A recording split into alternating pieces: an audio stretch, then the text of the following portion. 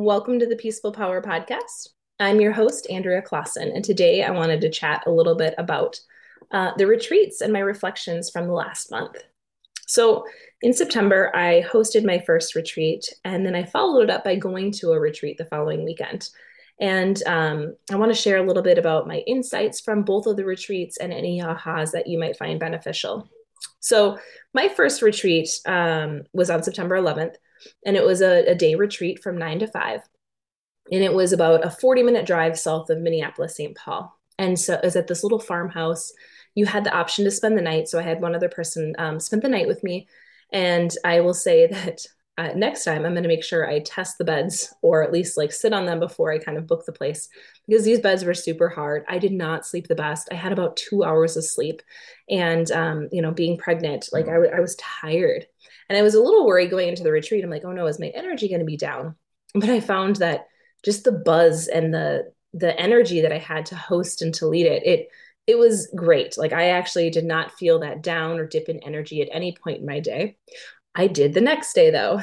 So the next day I had planned to take off, but since I had booked that retreat, I knew I was leaving on Thursday and I was going to have to miss a little bit of work schedule there at the end of the week. So I decided, you know what, I'll train and I'll work with my clients and coach them and I would not do that again next year. I will make sure I have the day or two off because I found I was really wiped out. I was very tired that following day, and I needed the whole day just to recharge. I mean, I was useless in terms of I couldn't even like put together a sentence or think about like what to write in a newsletter. Everything it was just I was fried. And so that was a good lesson of reminding myself I need that recharge time.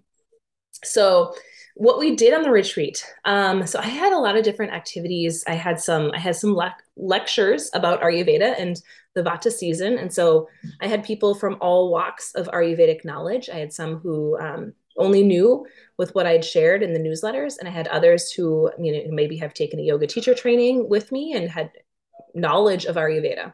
And so it was kind of a vast amount of difference, but yet everyone's still kind of going for that same goal of, learning how to slow down and tune in that stillness, how to be okay in the stillness, kind of ended up being our theme.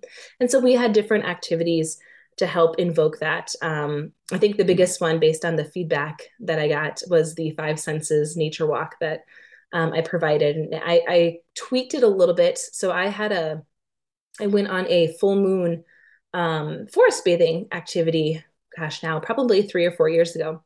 And so I just tweaked some of what I had learned there and made it my own into how can I turn this to an Ayurvedic five senses activity and then tie it in with that stillness theme. And so that was the biggest hit, I think, was people just kind of really appreciating like where they're at, where we think we are versus like, oh yeah, actually putting what I think I am into practice to figure out, yeah, I have some room to grow here, or hey, I'm actually pretty good in this area, but this is one that I would like to get better at. And so really at its core, Ayurveda helps you find those deeper layers to yourself. And that was my goal with this retreat, is to kind of unearth new ideas for you to implement into your life. And I left space so we could have that time to journal and reflect and have an activity at the very end. I did to help make sure we can put this into our daily life. How are we going to practice this? How is this going to look when we return to normal life the next day? And that's something that I really prided myself on. So that was a little bit about my retreat. Next year, I'm going to challenge myself and do a weekend retreat because I really enjoyed it. And again, everyone who came said they're very much looking forward to the next one. And so I will do another one probably the next fall since the baby is due around February. I was hoping to maybe do a seasonal retreat every year, so once a season, and tap into all of that seasonal wisdom. But it looks like next year is not going to be the year that I tap into that.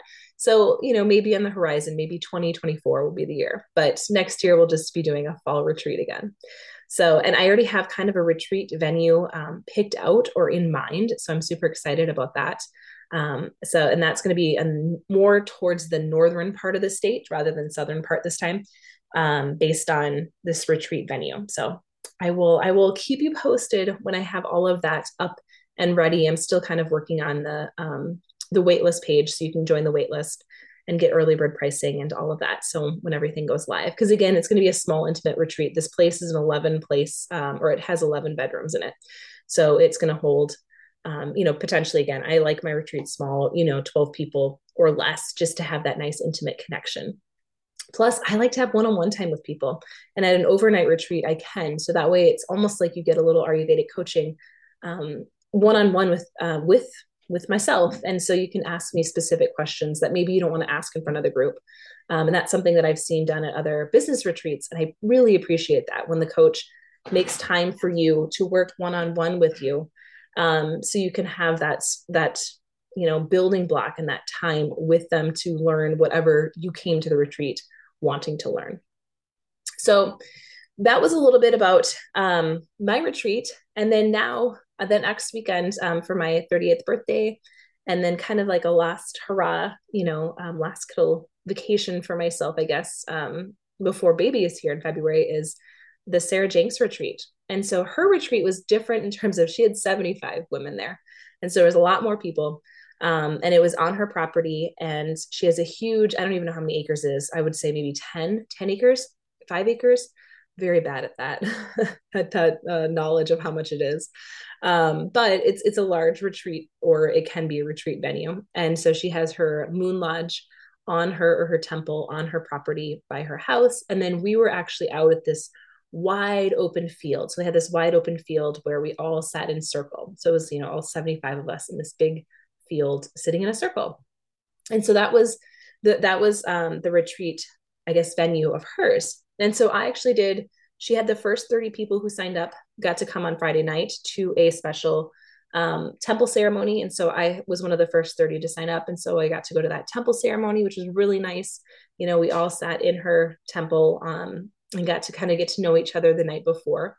And then the following, Saturday and Sunday, they were long days. Saturday, it was from 9 until 10 o'clock at night or later. I left around 10. And then the next day it was 9 until 3. And so there was a big packed full weekend. And then being there Friday night for, 3 hours. So it was a chunk of time. And a lot happened that was more energetic shifting than anything. So with her retreats, this is my second retreat I've been on with Sarah, and I could not tell you. So I'm glad I didn't record this earlier, because I couldn't have told you what happened in terms of like reflecting, because I was still coming home. I'm like, I don't know. I can't even like put into words what just occurred. And in my journal, it was kind of some loose things that I wrote, but nothing concrete. We wrote wishes, let's just dream without putting barriers on ourselves. Can I dream? And I found that to be really nice, because the last time that I've really thought about like where are my goals, where am I trying to go, it's been a long time. It's been a long time since I've done that. And so that gave me permission into dreaming into what do I want for this next phase. Especially, this is why I really wanted to go too, because having another baby, and it's gonna shift my business, or I'm gonna shift, and my business essentially will shift, because that's what always happens after having kiddos. And that's what happened after my son. I shifted way more into the Ayurvedic space, and then just became a little bit, I guess, softer and not as rigid with rules and new ideas formulated. And I know that will kind of come with this as well. So I wanted to give myself space, but I also wanted to give myself space to dream. And so I wrote down some goals. And I will say, when I got back, Sarah had warned us, make sure, you're ready, because the goddess is going to challenge you. She's going to throw you curveballs to see everything that you wrote down. Do you really want it? Can you stay in this energy? And so sure enough, we got home, and, our puppy, the first thing that happened is our puppy was really sick, and we didn't know if she's going to make it. And then brought her to an emergency vet, and they weren't able to help us. And so my husband called the breeder, and she actually is from a small town. It's about 2 hours north of where we live, who ironically was flying back in from a vacation. So she picked our puppy up and brought her to her vet. And then her vet diagnosed her right away with parvo, and which I will explain in a second how like severe that is. And so they started taking care of her, and they were basically like, she would have gotten here the next day, she wouldn't have made it. She was that close. And parvo, if you're not familiar, it's something that puppies and dogs get vaccinated for, but she hadn't had her last vaccine for it yet. And it's very contagious. You can get it from just, I guess, it's only dogs. Like it can't go into humans and can't go into cats. It's just a dog situation. But like from sniffing other dogs' booties, from sniffing a piece of grass that another dog with parvo might have peed on. And it will live there for up to 2 years. So it's a stinker of a thing to get rid of. And so that was what we were dealing with. How do we, kind of keep her quarantined? Because my husband gave her the antibiotics, and, he takes care of the dogs primarily, and I'm primarily the cat person. And so he was kind of dealing with her. And then on top of that, my son, when I was in a meditation training, I come out and I'm like, what is this white stuff in the sink? And it turns out my son had dumped a candle down the drain. So it was wax that was just coating the sink.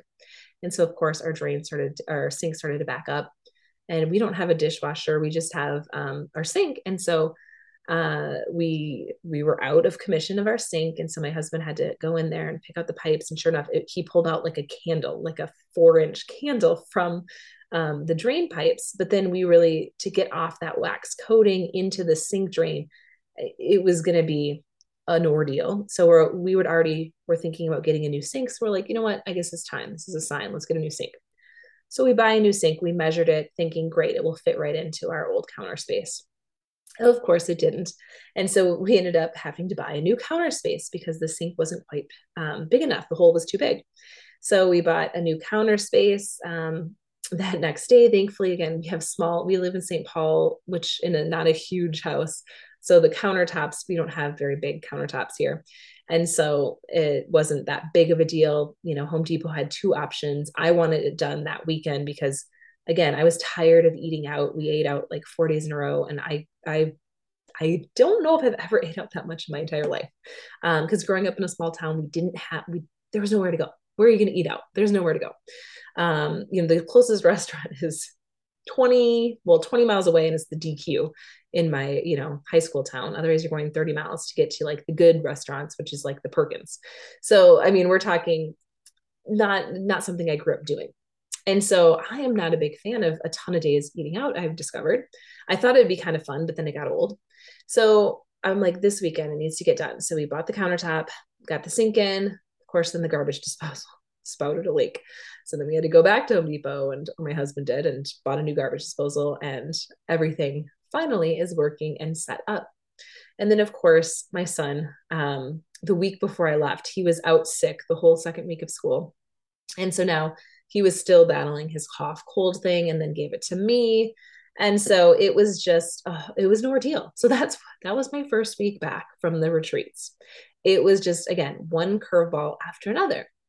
But what I found was I wanted to stay in that energy. I'm like, how can I stay in the energy? And I found myself not getting too high, not getting too low. I just was kind of laughing at the situation because at some point you're like, this is comical. How many things are going wrong? And then I will just say I had kind of a turn of things the next week.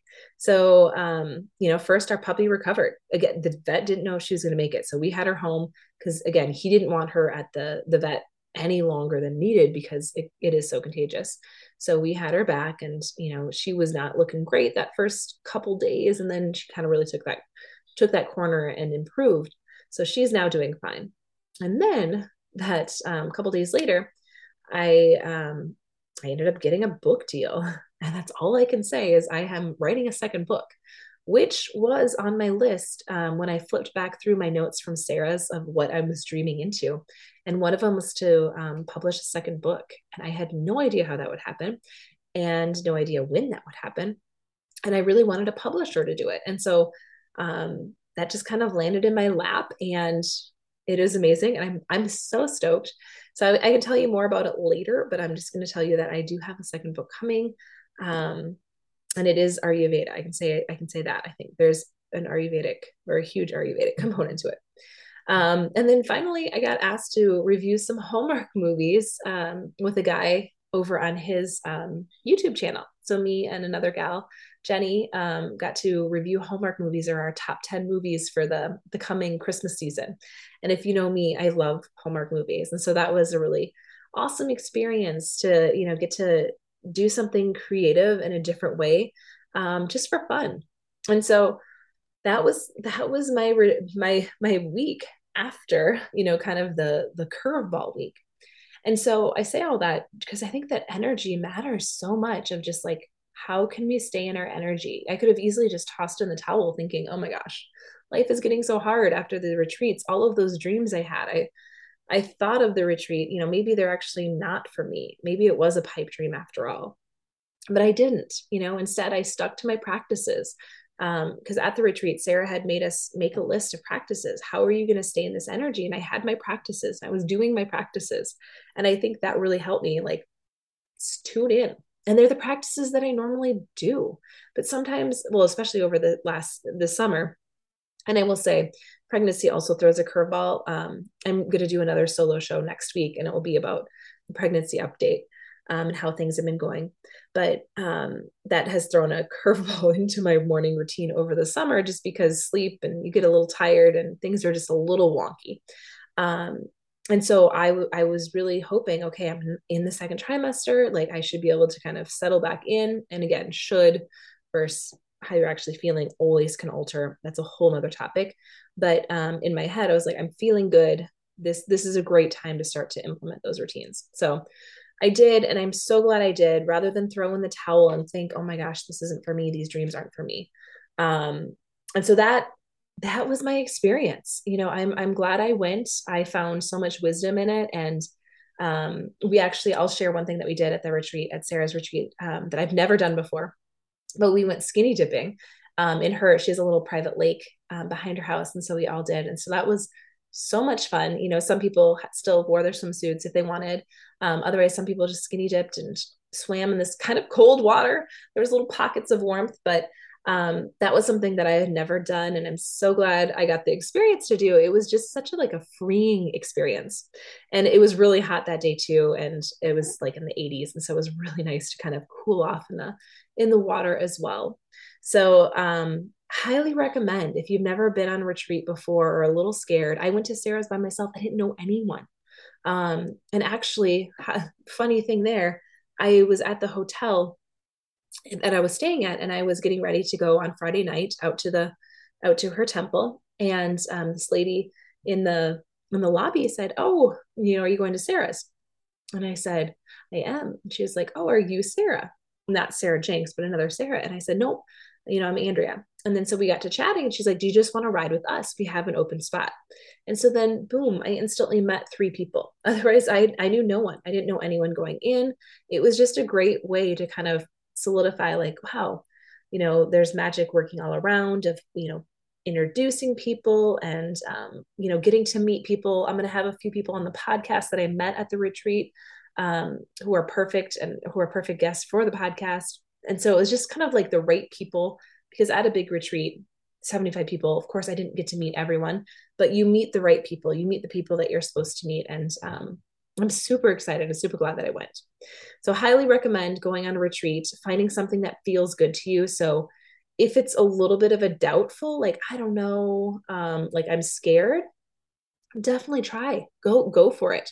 If it's I don't know, like maybe this isn't the right retreat for me, maybe there's something better. If you constantly are doing that, then you probably just need to dive into one. But if you're like, I'm not sure, maybe you just find that right person, because a lot of it's that energy of that retreat leader that really does actually matter, and how they facilitate and what's going on. So if they do pack their schedule, to 120%, that might not be what you want, but maybe that is what you want. There are some people who prefer to have everything etched out and no wiggle room.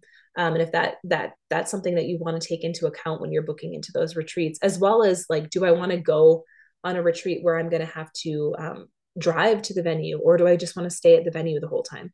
All of those are little logistics that will, they'll cost more money. So if you stay at a hotel like we did for Sarah's, it's going to cost more money. Plus I rented a car because I had to get to the retreat center. So that's going to cost more money. So all of those little things, if food is included or not, that matters. And so those are some things to look at when you're looking at finding that right retreat for you. All right. So I have actually I have the retreat waitlist for my 2023 retreat at the bottom of my retreats reflection blog. So if you head to andreaclausen.com/blog, you'll be able to find the retreat reflections, and then you can just scroll down and just add your name to the retreat waitlist for mine. If you're thinking, hey, I'm thinking I want to come, it's going to be up near the Brainerd area. And it's going to be about 10 to 11 spots is what I'm going to be having based on the retreat venue. All right. Well, thank you all so much, and go out there and spread your peaceful power.